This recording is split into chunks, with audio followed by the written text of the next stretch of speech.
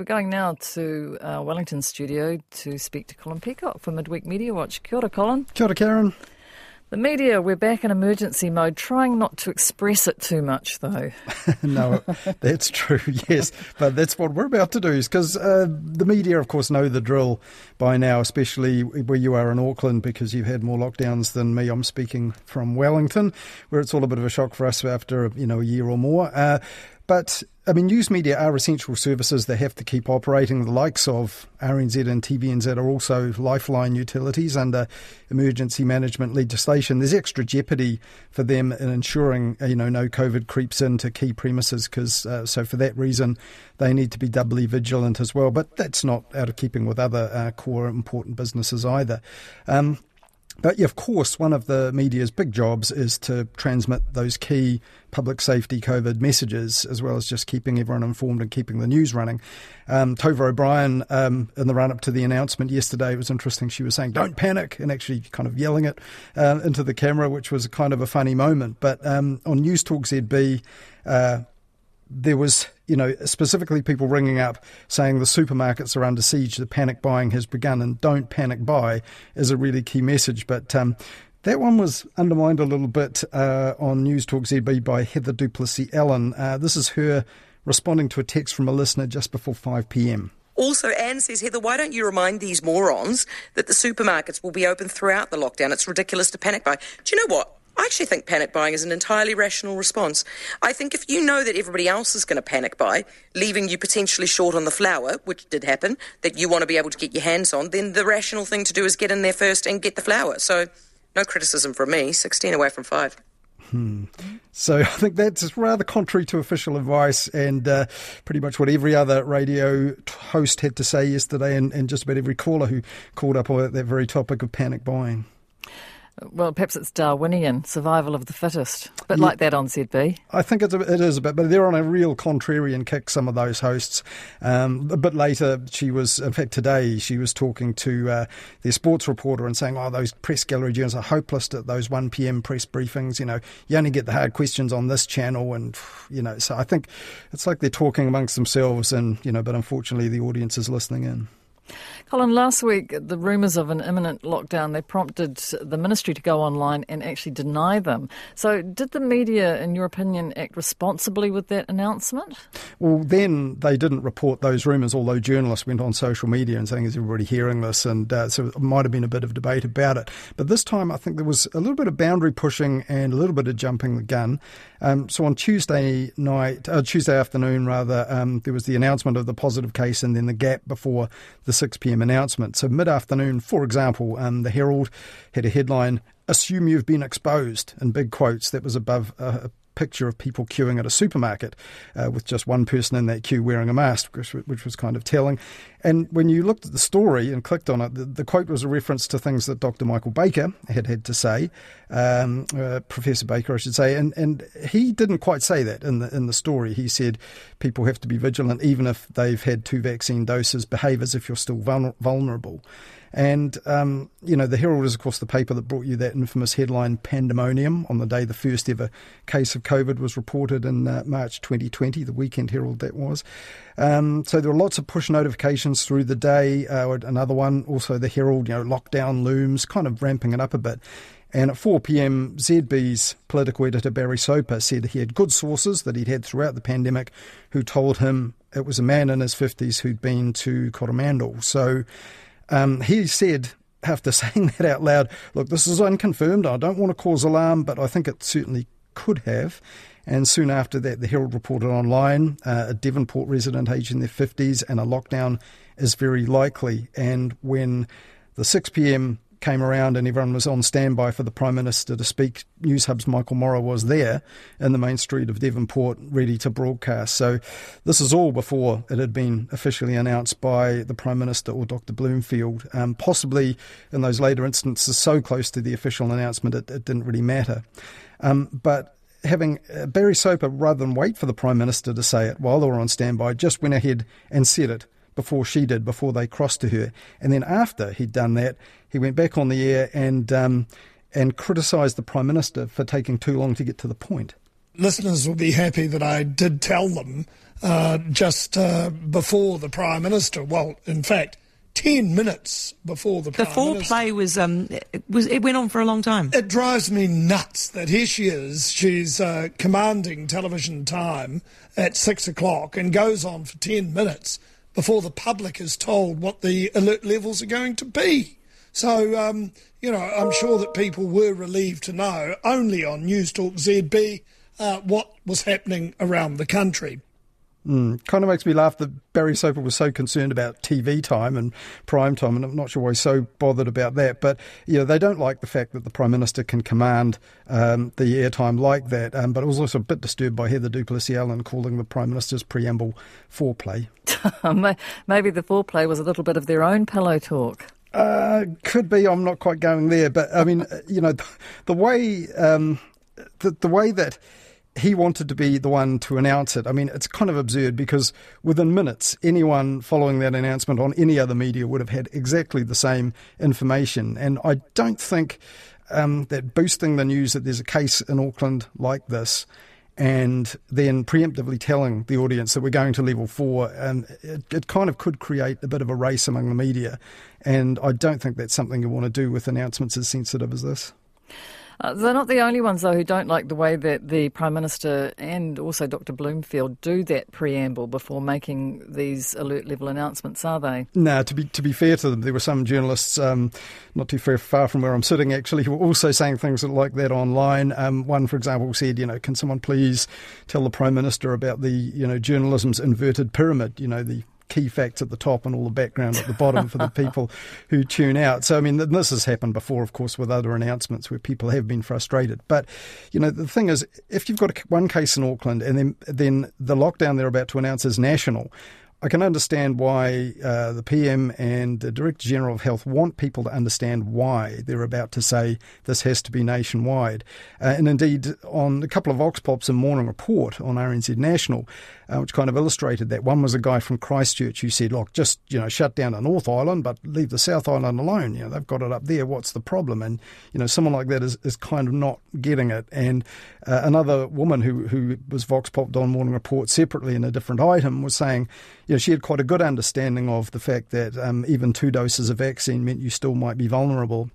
Even aware, just as we heard Susie Wiles talking about earlier, that there's a lag between getting in the jabs and their effectiveness kicking in. So, these are important things. And if people they do have the nation's attention and they do get through some of that detail, turgid as it might be, it kind of reminds me of if you sit through a jury court case as a reporter, and sometimes you think this is going so slowly, but they want the jury not to be left behind. They want them to get it and to pay attention to all the important details, and it's a little bit like that. But yeah, I can understand, I guess, why it's frustrating for some journalists, and why some radio hosts might want to kick it along a bit and then claim to be the first to tell people what everybody needed to know. Well, Barry Soper, though, could be definitely regarded as a reliable source.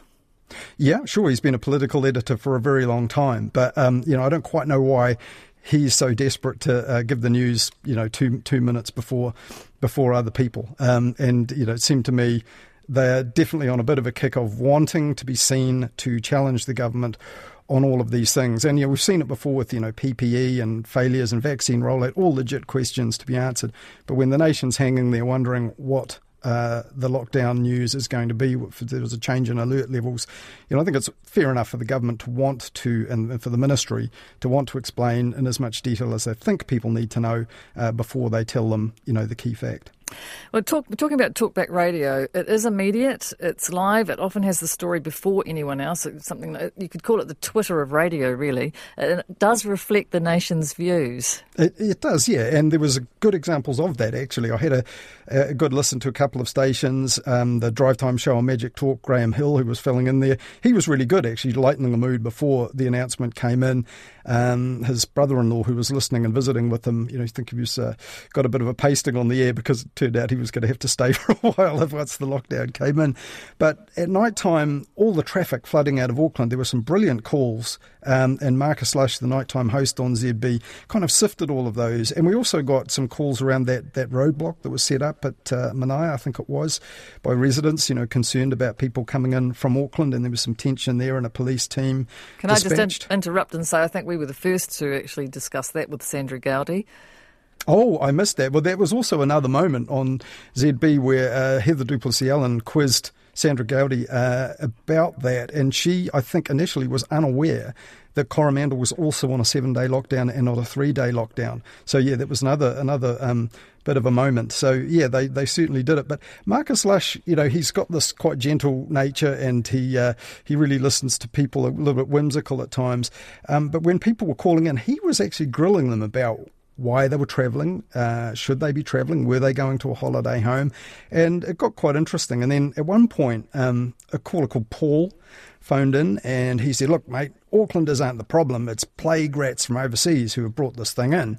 And he kept going on about the plague rats, and then Marcus Lush pushed back at Paul fairly sharply in the end. You're not coping, Paul. Mate. You're not coping, Paul. Mate, I'm coping perfectly well. I'm driving to my holiday home because I've got till 11:59 to get there. Why and would then you the roadblocks will happen. To where are you driving to? To my holiday home Yeah, whereabouts? in Auckland. Who are you with? I'm going with my wife. Well, good luck to her. Locked in a room for you with 5 days. Jeepers. Paul, good evening. Yeah, it was my favourite moment. It obviously helps to be called Paul to get on the air at ZB at night time. Yeah, Paul and Paul. There's usually Mike and Mike and Mike. There's a lot of mics. A lot of mics, yeah, fair enough too.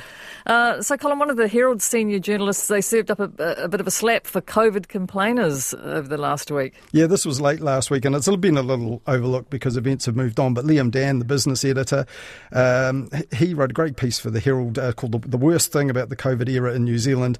And he said, look, it's all the COVID complainers. He said, you look at it so far, the really bad economic scenarios last year have not played out. But he said the issues that need attention just aren't getting them because they're being drowned out by what he called whingers stuck in a feedback loop of false expectation about plans and timing that simply can't be realistically met. So he said, sorry for the rant, but honestly, the worst thing about living here right now is the relentless negativity.